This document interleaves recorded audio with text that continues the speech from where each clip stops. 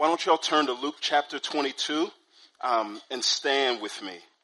Luke chapter 22, starting in verse 34. If you've been with us from the start of the year, we've spent time in the Gospel of Luke, and we haven't quite walked through it.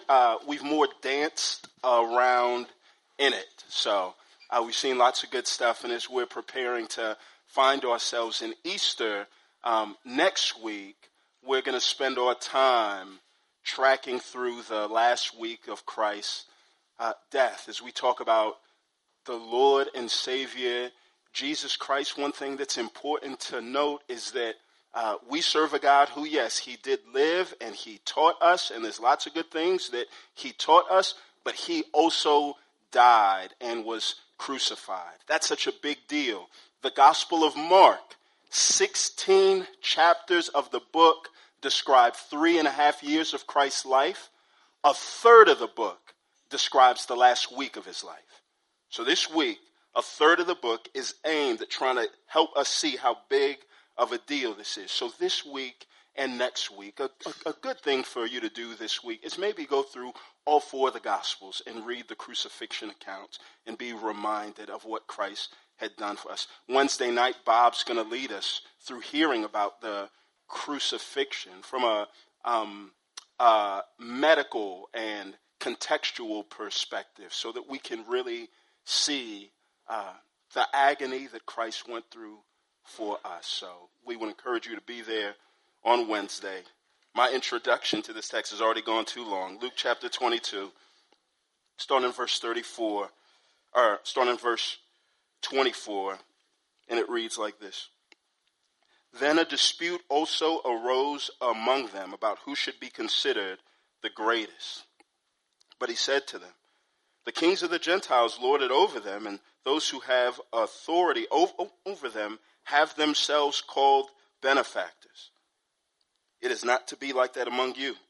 On the contrary, whoever is greatest among you should become like the youngest, and whoever leads like the one serving. For who is greater, the one at the table or the one serving? Isn't it the one at the table? But I am among you as the one who serves. You are those who stood by me in my trials. I bestow on you a kingdom, just as my Father bestowed on me, so that you may eat and drink at my table in my kingdom, and you will sit on thrones judging the 12 tribes of Israel. Simon, Simon, look out. Satan has asked to sift you like wheat, but I have prayed for you that your faith may not fail. And you, when you have turned back, strengthen your brothers. Lord, he told him, I'm ready to go with you both to prison and to death. I tell you, Peter, he said, the rooster will not crow today until you deny me 3 times, or until you deny 3 times that you know me. Let's pray. Father, would you remind us that we are nothing without you? Would we rejoice in not that statement is not one of condemnation. It's meant to be a statement of comfort, because although we are nothing without you, we have you, Father. So we pray that you would make us full in you today. It's in Jesus' name we pray. Amen. I invite you to take your seat.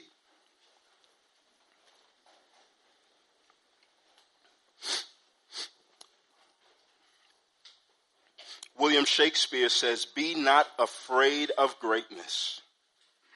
Some are born great, some achieve greatness, and others have greatness thrust upon them. I've lived my life surrounded by greatness. I think of my mom and my dad. I think of my dad who came to the U.S. about 45 years ago and started school at the University of Arkansas, Pine Bluff. And while working a full-time job, finished his undergraduate degree in 2.5 years with honors. Then my mom, while she was raising 5 kids, working full-time, decided that was not enough and she would go back to school and get a doctorate. My sister was an Olympic-level thrower. You go to Texas A&M right now in the track, and there's a big picture of her on the billboard with all these throws. A cousin in the NFL, countless other friends that have done great things. My life, I've been surrounded by all these pictures of greatness. And do you know what it does inside of me? I think the same thing that it does inside of all of us. It bursts this thing inside of us. We want greatness. We share the desire to be great. And let me tell you this. The desire for greatness is not a bad thing. It is a human thing.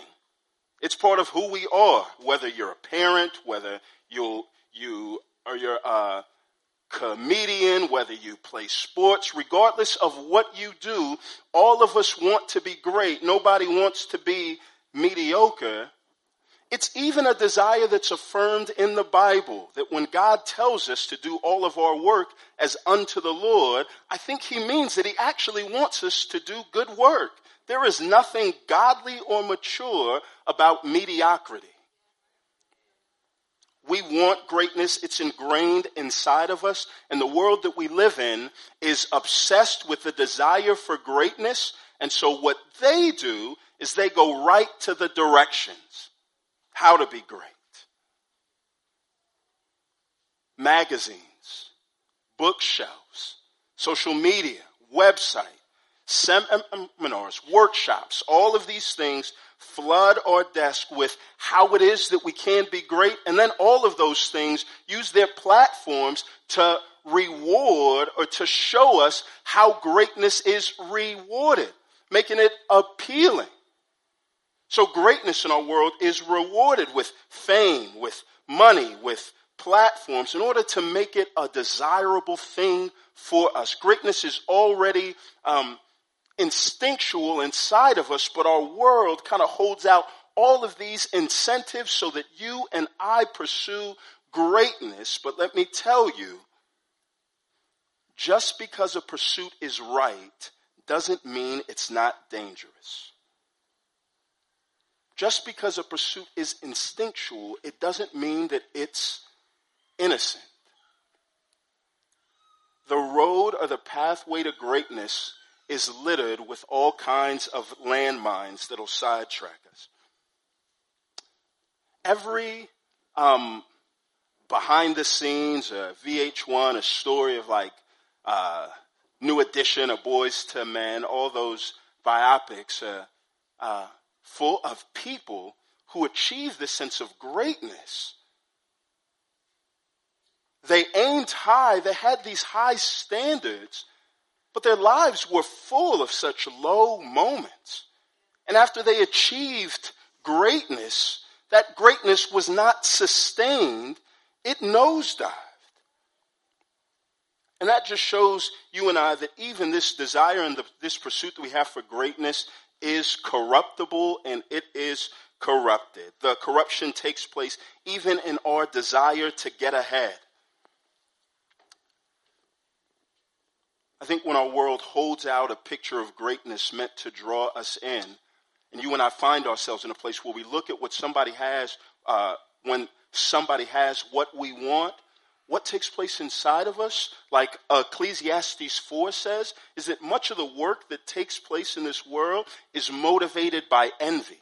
We see what somebody else has, where they are, and we want that. And so we may work hard and we may work with integrity. The problem is, in envying people and wanting to get to a place of status, we view people not as image bearers of God, but we view people as steps that I have to climb.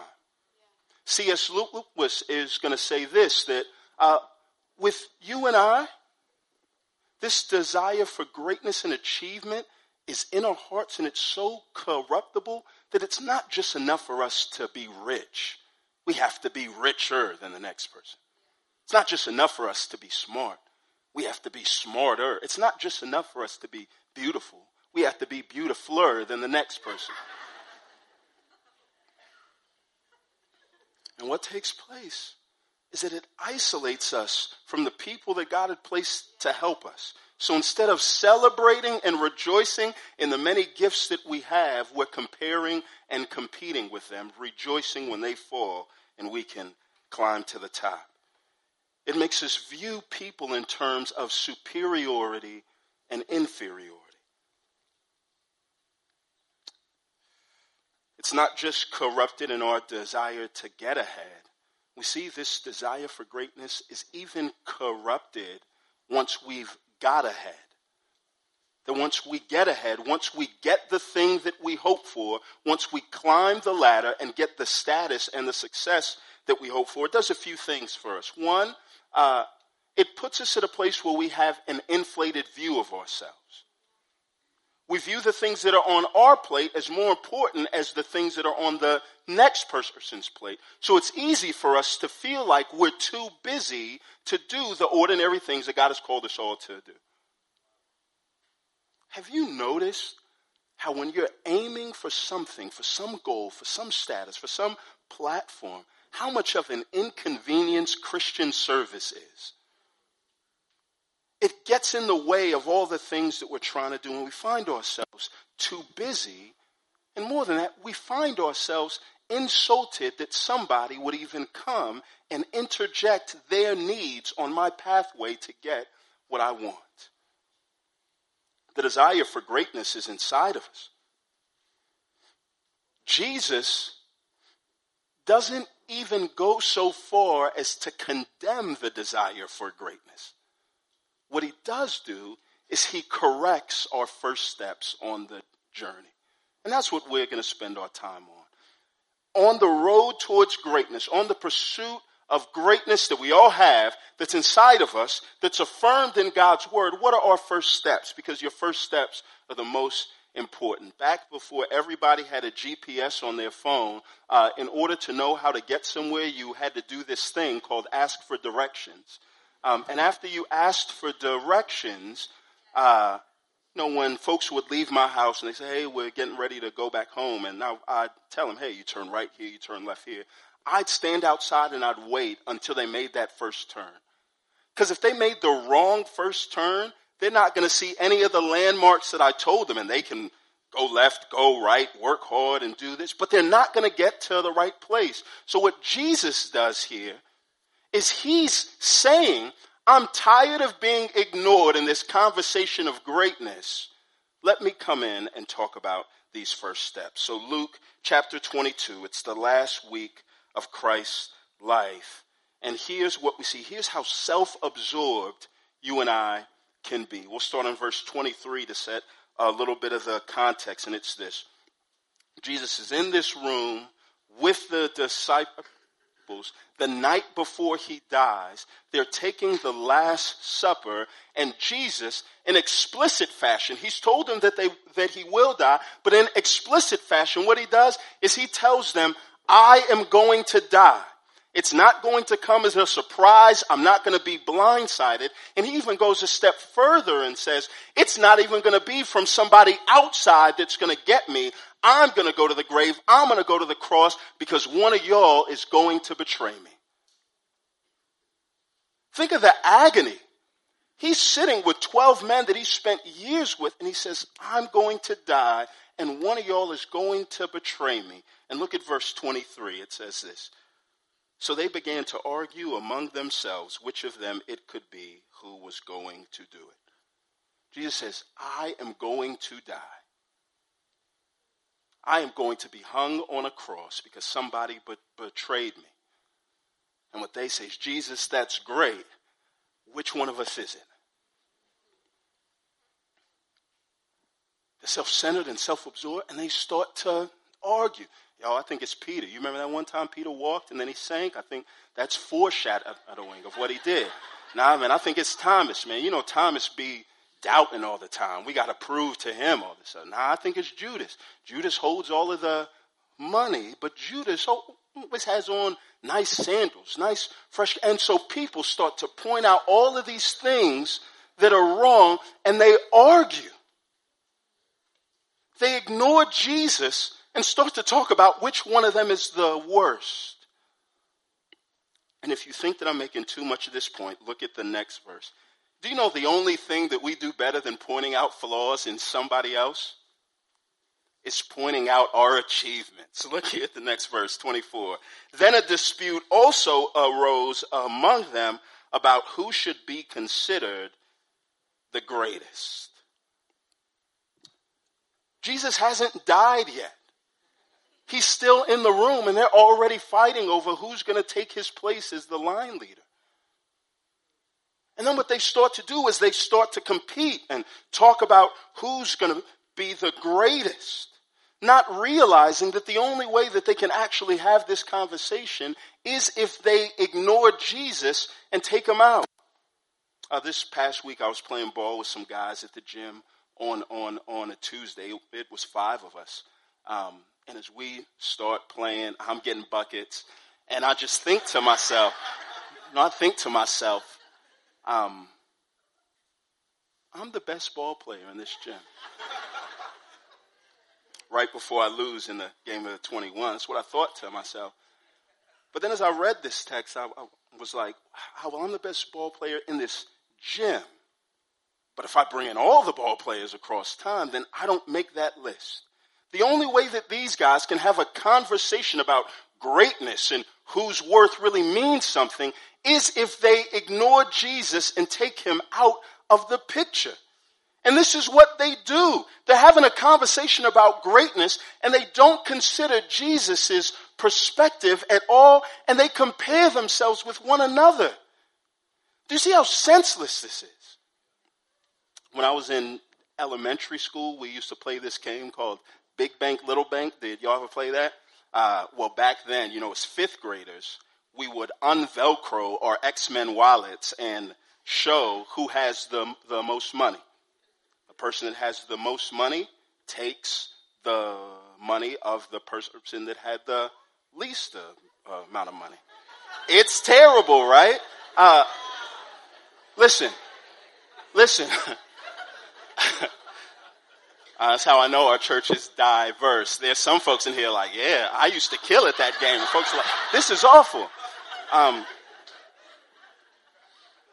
But what I found out, though, in hindsight, I look and I think, that's a terrible game for 5th graders to play. Do you know why? Because in Sugar Land, Texas, in 1995, child labor laws were in full effect, and none of us had jobs. All of the money was our mom's money.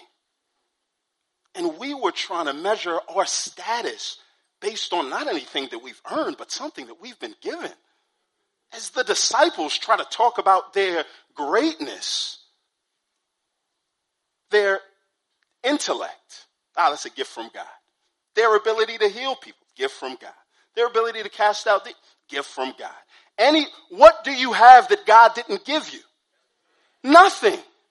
So what do you have to set yourself up against anybody else?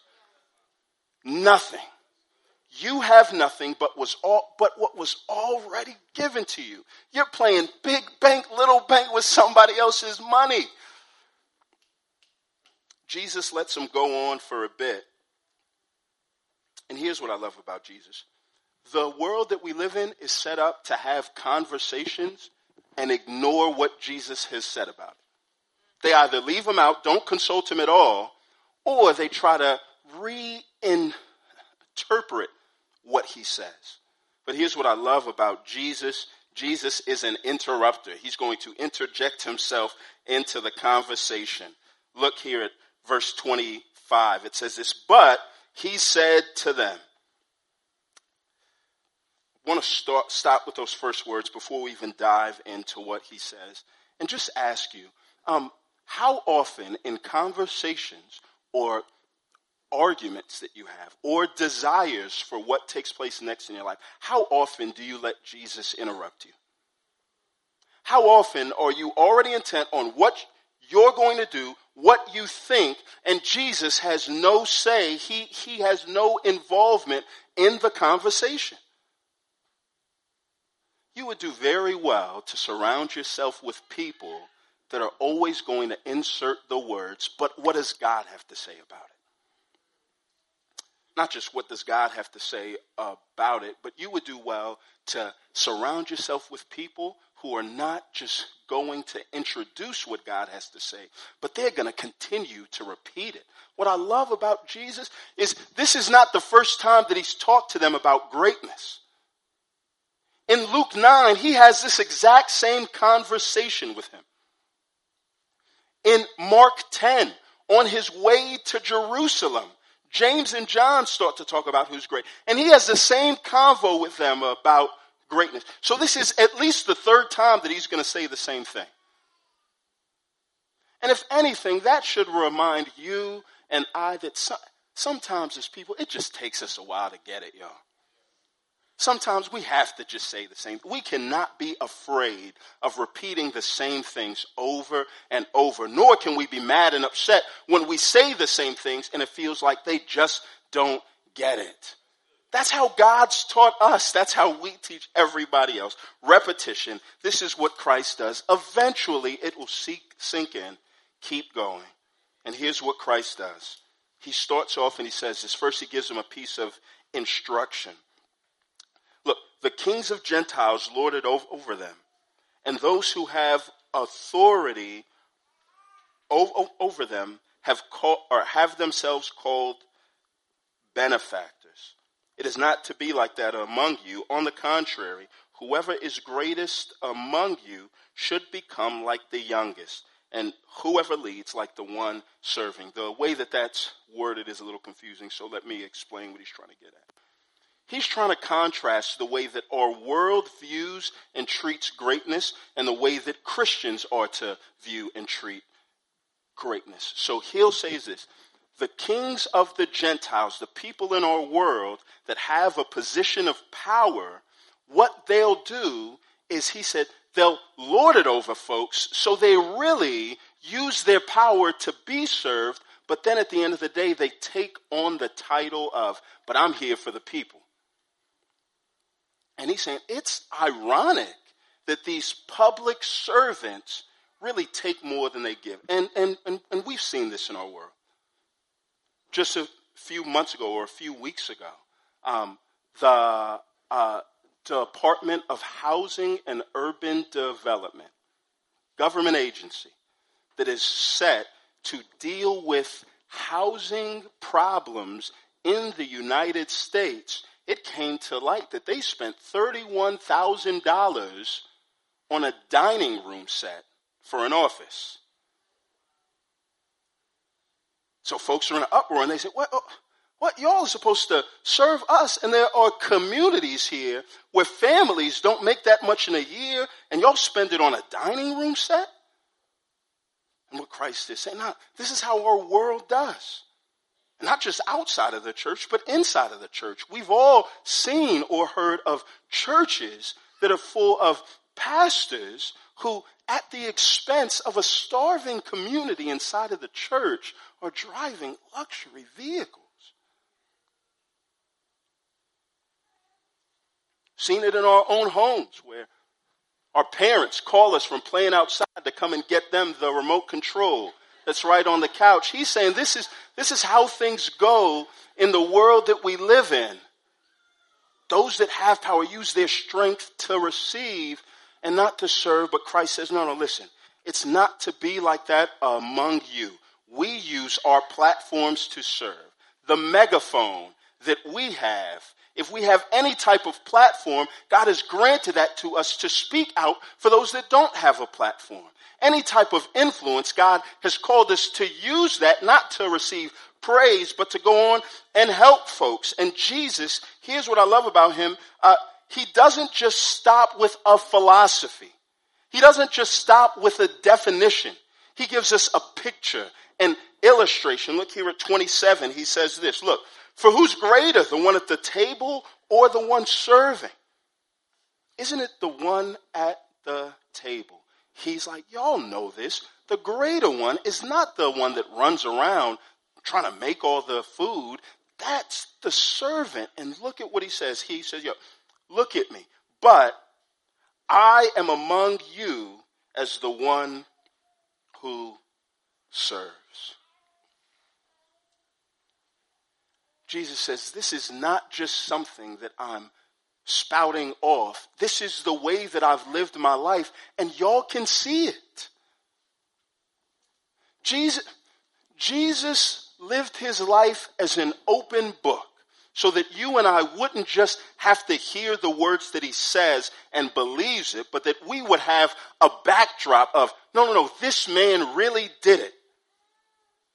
He really washed the feet of Judas, who was getting ready to soil his hands with Jesus' blood. He really served these people that he knew would fail. Jesus' solution is not just to hear his words, but to look at him. And I just want to say this really, really quick, because sometimes when we talk about the ordinary spiritual things that God has provided for us to be like him, we neglect their importance, not in the way that we speak, but in the way that we act. Something as ordinary and common as Bible study. Do you know the usefulness of studying your Bible and reading an entire book that was meant to point to Jesus? Is that you and I see that he's not calling us to do anything that he hasn't done himself. It's so that you and I get a chance to see and look at how he did life and study him. Two of the most important questions that you can ask as you look at Jesus in the scriptures is this: what does this passage teach me about God? And how is this different from the way that our world would do things? Here's one that you can read this week. John chapter 3 through 5. 3 chapters. But here's what takes place in John 3 through 5. Jesus comes on the scene, just turned water into wine. His fame is starting to build up. John the Baptist says, if y'all think that I'm something special, I can't even tie this man's sandals.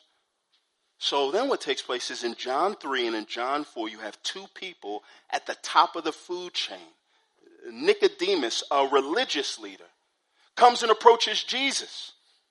A Roman official comes and approaches Jesus. Both of these men who seem to have it all come and approach him. So you see this status that he has. But do you know what else you see in John 3 through 5? What Jesus will use his status for is not to be served by a group of folks. But in John 4, he approaches a woman at the well at high noon. You don't fetch water at high noon. It's hot at noon. This lady was an outcast. A woman who the whole town knew got around. And she would rather fetch water in the brutal heat of the day than go there and see a whole bunch of women throw shade at her. And do you know what Jesus does? He goes and approaches her and sits and talks to her. He serves her. Then in John 5, Jesus goes to a man that has been an invalid, couldn't walk, on a mat for 38 years. It's likely that this man was sitting in his feces and excrement. Jesus goes and approaches this man. So what he's not saying is, look at me in the way that I served you all dinner. He's saying, look at me in the way that I lived my life. One of the best things that you and I can do, one of the most fruitful things that you and I can do, is get up every morning knowing we have this instinct in our heart to pursue greatness on some path, and look at the way that Jesus did it. And then at that point, you have to agree or disagree. Is this the right way? Should I follow? Or is this foolish? Should I not? But you have to look at Jesus. You have to bring him into the conversation.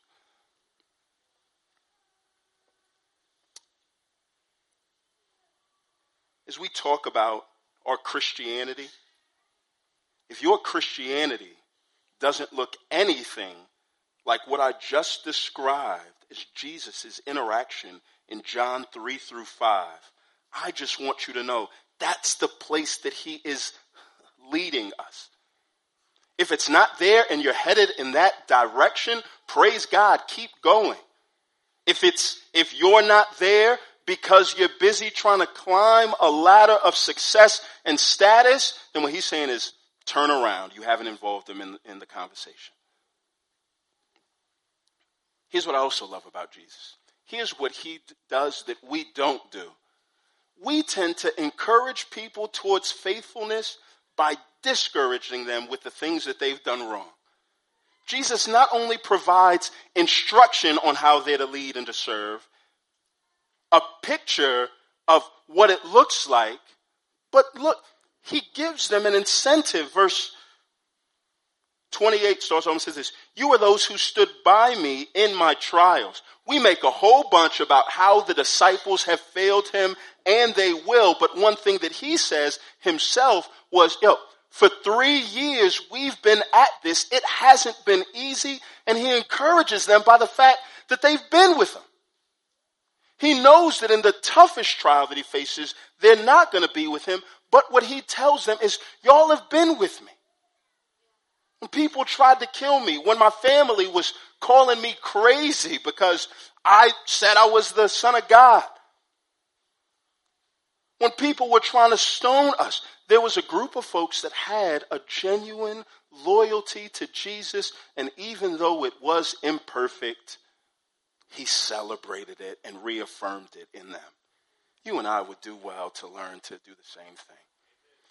People's obedience, their loyalty is going to be imperfect.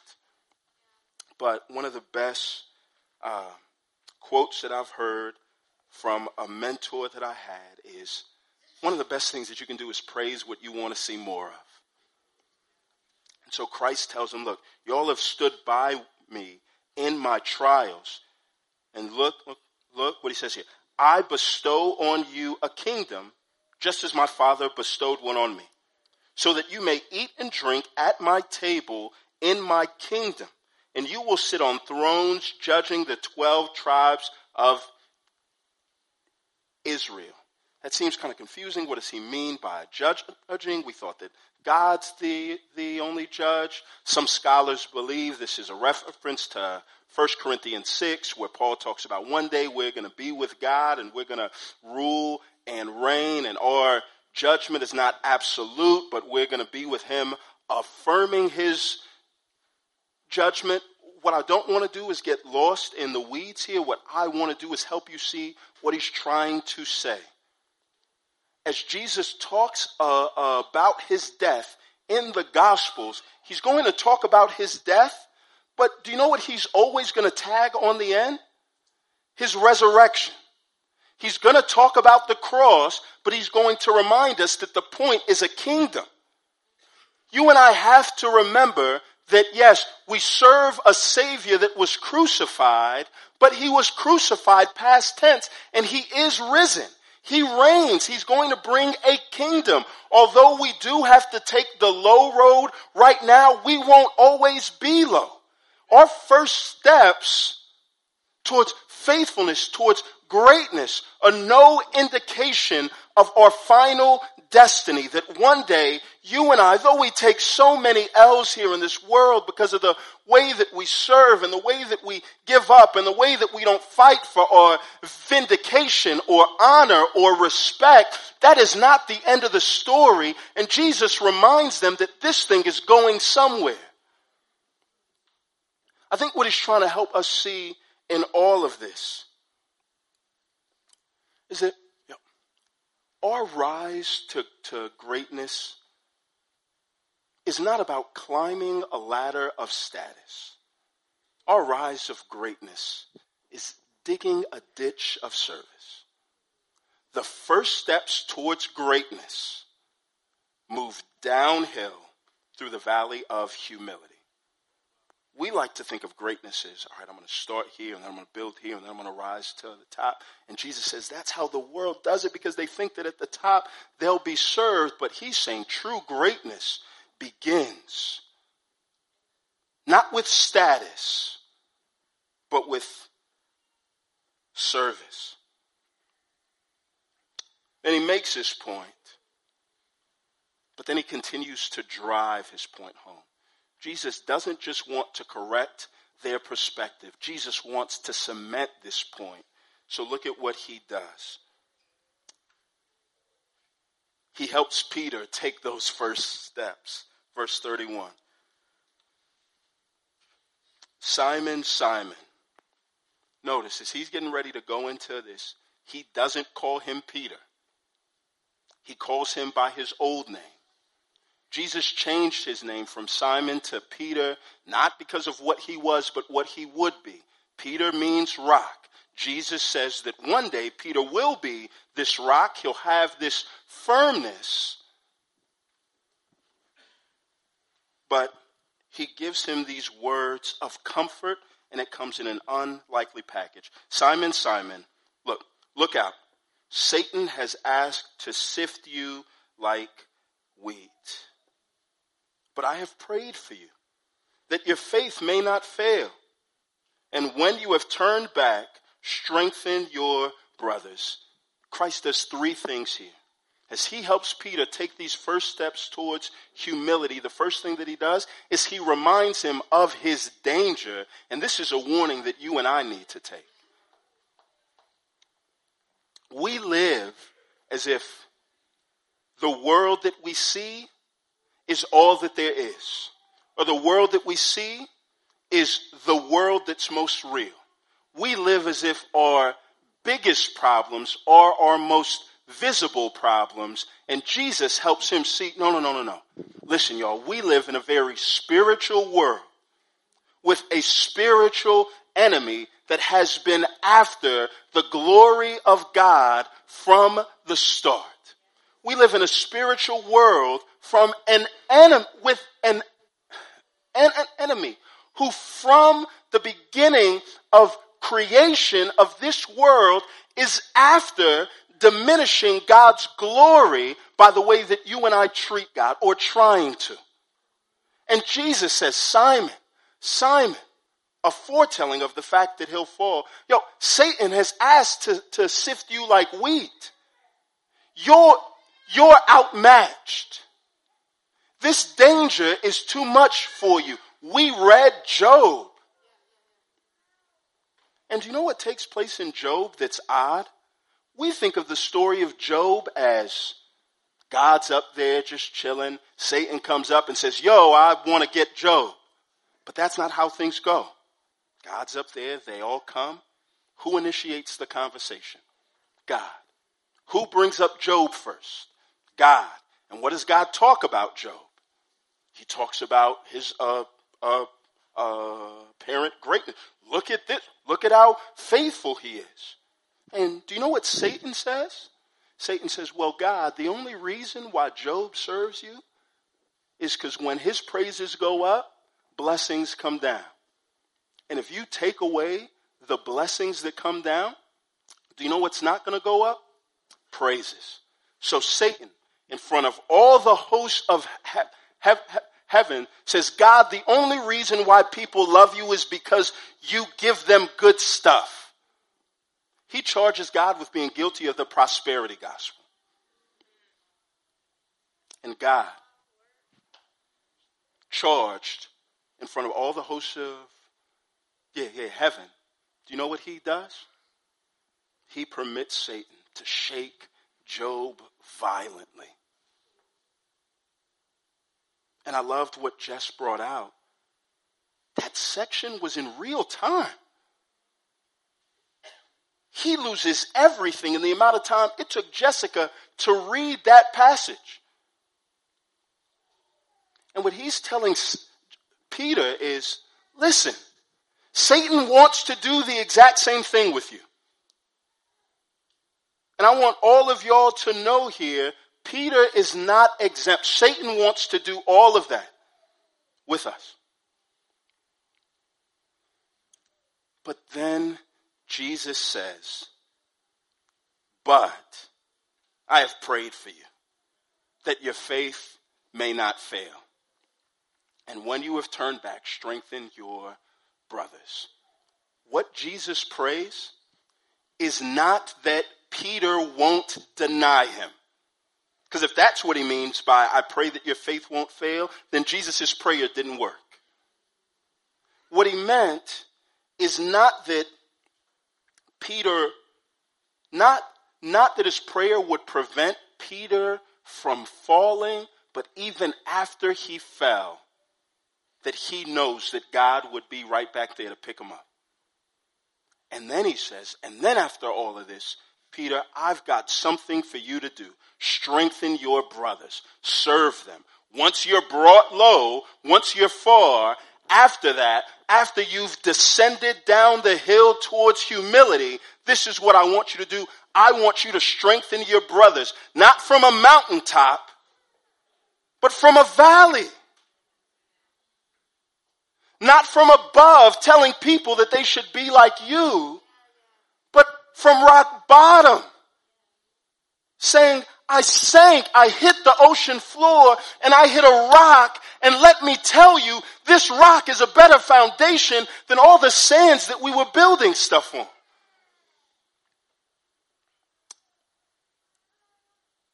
The rise to greatness begins with a downhill journey towards humility. Jesus is helping Peter to take those first steps. He gives him an invitation to be weak, but Peter refuses to return to RSVP. In 33, he says this, Lord, he told him, I'm ready to go with you both to prison and to death. He's overconfident, as we all are. He continues to want to prove his worth by his achievements and status, wanting to prove his greatness by what he can do. And Peter does two things. He underestimates Satan's hatred of him and intelligence of him. And he overestimates his strength to withstand temptation. Listen, overconfidence is not a ladder that puts you on top of a mountain. Overconfidence is a ladder that takes you to a diving board, to a deep pool with no water. It doesn't end well.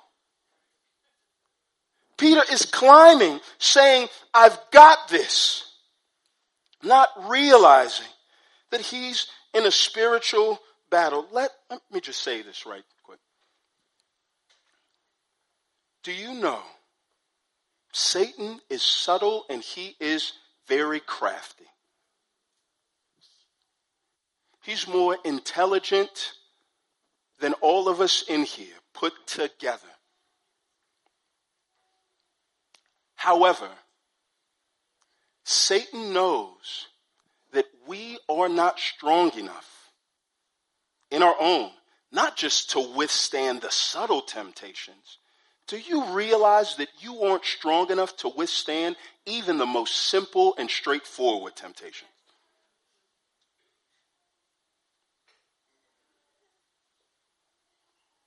We just don't have it. It doesn't get more plain than Adam and Eve. God says, don't eat from this tree and you'll die. Satan says, eat from it, you're not really going to die. And we can think about our own lives. The most straightforward temptation. The most in your face, I know this is wrong, I know it's not going to end well with that guy, with that girl, with that money, with that job, with that argument.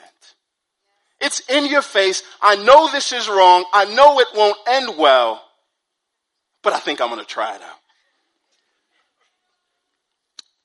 And Jesus predicts and tells him that he'll fall. And when Peter talks about his resolve, Jesus helps him see that his resolve is worthless. Look here at the end. Verse 34. I tell you, Peter, he said, the rooster will not crow today until you deny 3 times that you know me. What he says is, prison and death?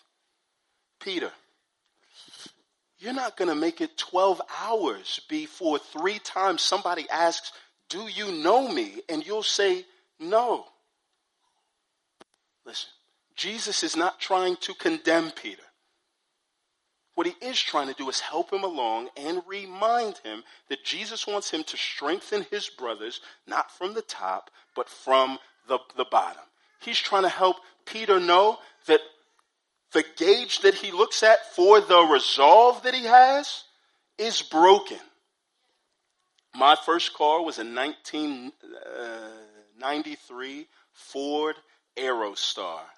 Was this big van that my mom used to drive. I got it when I was 16. It was my first car. Got to a point in time where my gas gauge was broken. But it was broken on full. So at any time I drove and I looked down, it said I was full. And at first, I don't know, at 16 years old, I thought I was winning. Like, man, I'm driving around all this time and it's still full. Not knowing that though it said full, I didn't have the gas to get where I thought that I did. I want us to know, when it comes to trusting ourselves, you don't have the gas to get to where you think that you can go.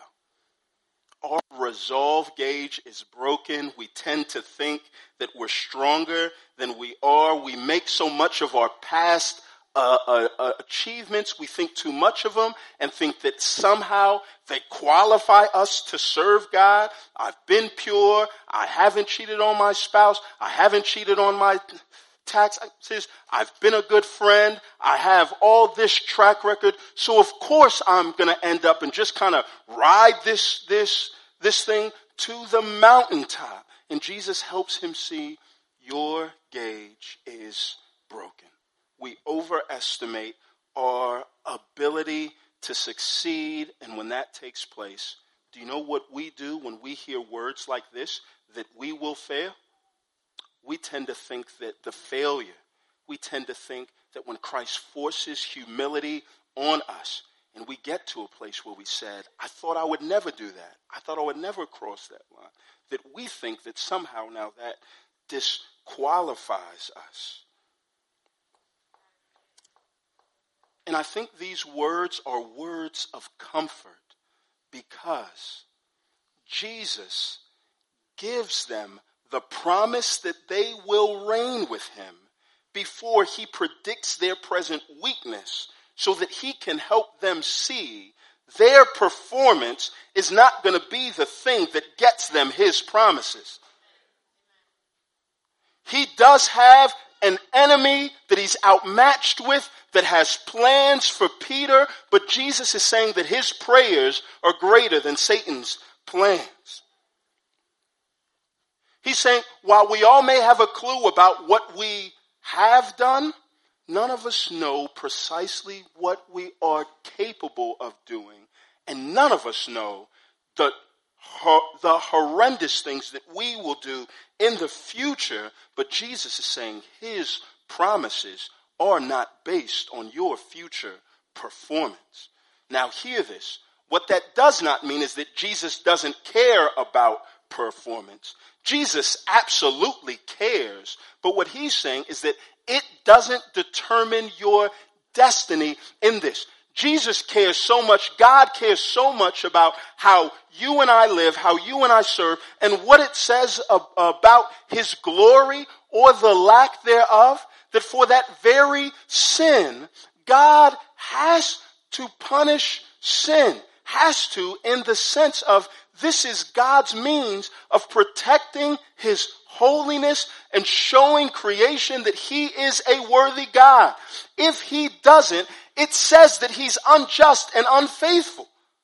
We live in a world that's crying out at people that have power to stop wrong, not stopping wrong, and how they're complicit in it, but yet we act like it's something wrong for God to do the same thing.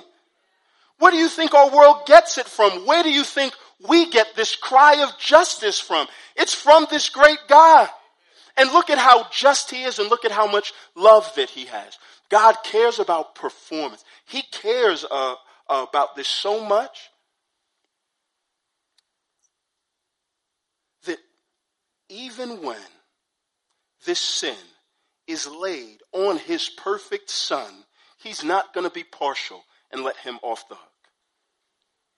Romans 8:32 says this: he did not even spare his own son, but offered him up for us all. How will he not also with him grant us everything? Make no mistake, Peter is going to sink low. Peter is going to be depressed at just how far he's fallen, just how short he's fallen of the resolve that he has. But do you know what Peter's going to find at the bottom?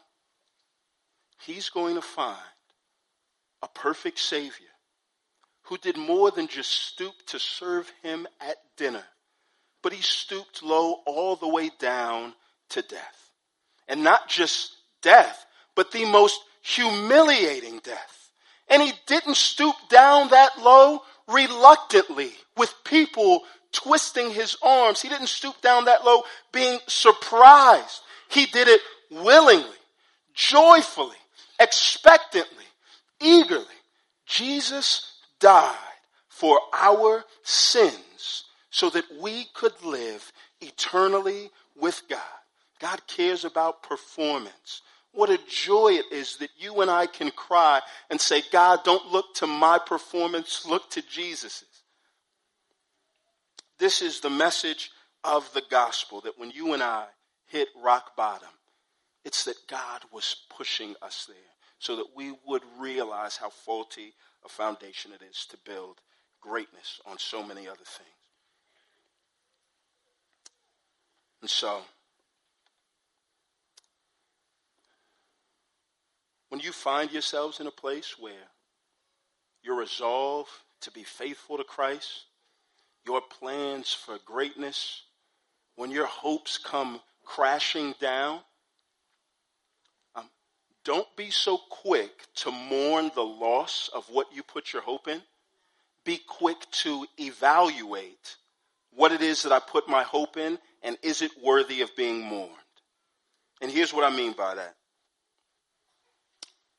As a result of your failure, have you lost the respect of people that you were trying to impress? Maybe that's a good thing. You may not gain their respect, but one thing that you will gain is sympathy for people at the bottom who need to be reminded that we serve a God that submerges. Our prayers don't have to soar. God submerges. Have you lost respect for yourself? Being surprised at the things that you've done or would do or think about doing.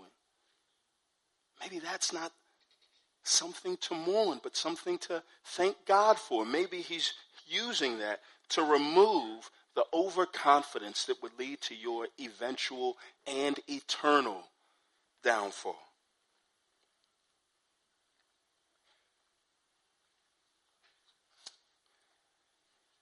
Jesus helps us not to think too much about ourselves based on the past things that we've done, because our track record doesn't qualify to serve him. Jesus also helps us not to think too little of ourselves based on our present failures, because often our present failures don't disqualify us from serving him, but they uniquely equip us to serve him in a better way. J.I. Packer says this is momentous knowledge. There is unspeakable comfort, the sort of comfort that energizes, be it said, not enervates, in knowing that God is constantly taking knowledge of me in love and watching over me for my good.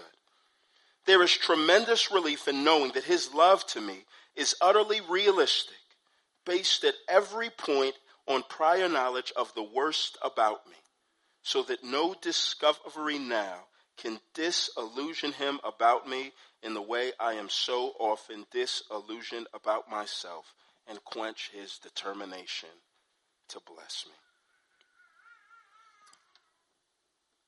If you feel like you're at the bottom and your hopes have come crashing down, if you have Jesus, my one encouragement is lift up your head. look to Jesus. Be reminded that we do not have a dead Savior. He is risen. And as we look to the risen Lord, we take our eyes off of ourselves, and we are reminded that although humility and service are the first steps towards greatness, being at the bottom is not our final destiny. We will be raised one day with Christ. Lift up your head and look to people who have their heads hung low because they've done what they thought they would never do, and encourage them. And realize that our first steps towards greatness, though they go downhill through the valley of humility, we are walking in the footprints of somebody who has already gone that path and come out the other side victorious. I'm going to read this last quote from Charles Spurgeon. And he says this: serve God with all your might while the candle is burning, and then when it goes out for a season, you will have less to regret. Be content to be nothing, for that is what you are. When your emptiness is painfully forced upon your consciousness, chide yourself or rebuke yourself. Did you ever dreamed of being full? Did you ever dreamed of being great?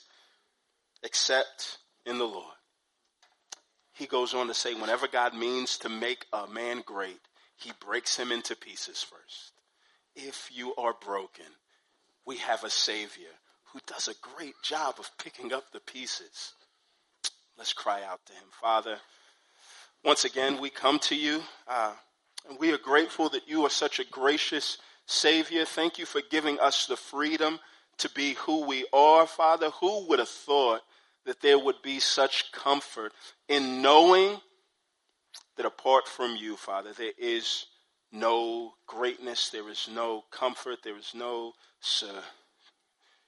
security. We are completely and utterly dependent, and that's good news because you are completely and utterly dependable. Help us to depend on you, Father.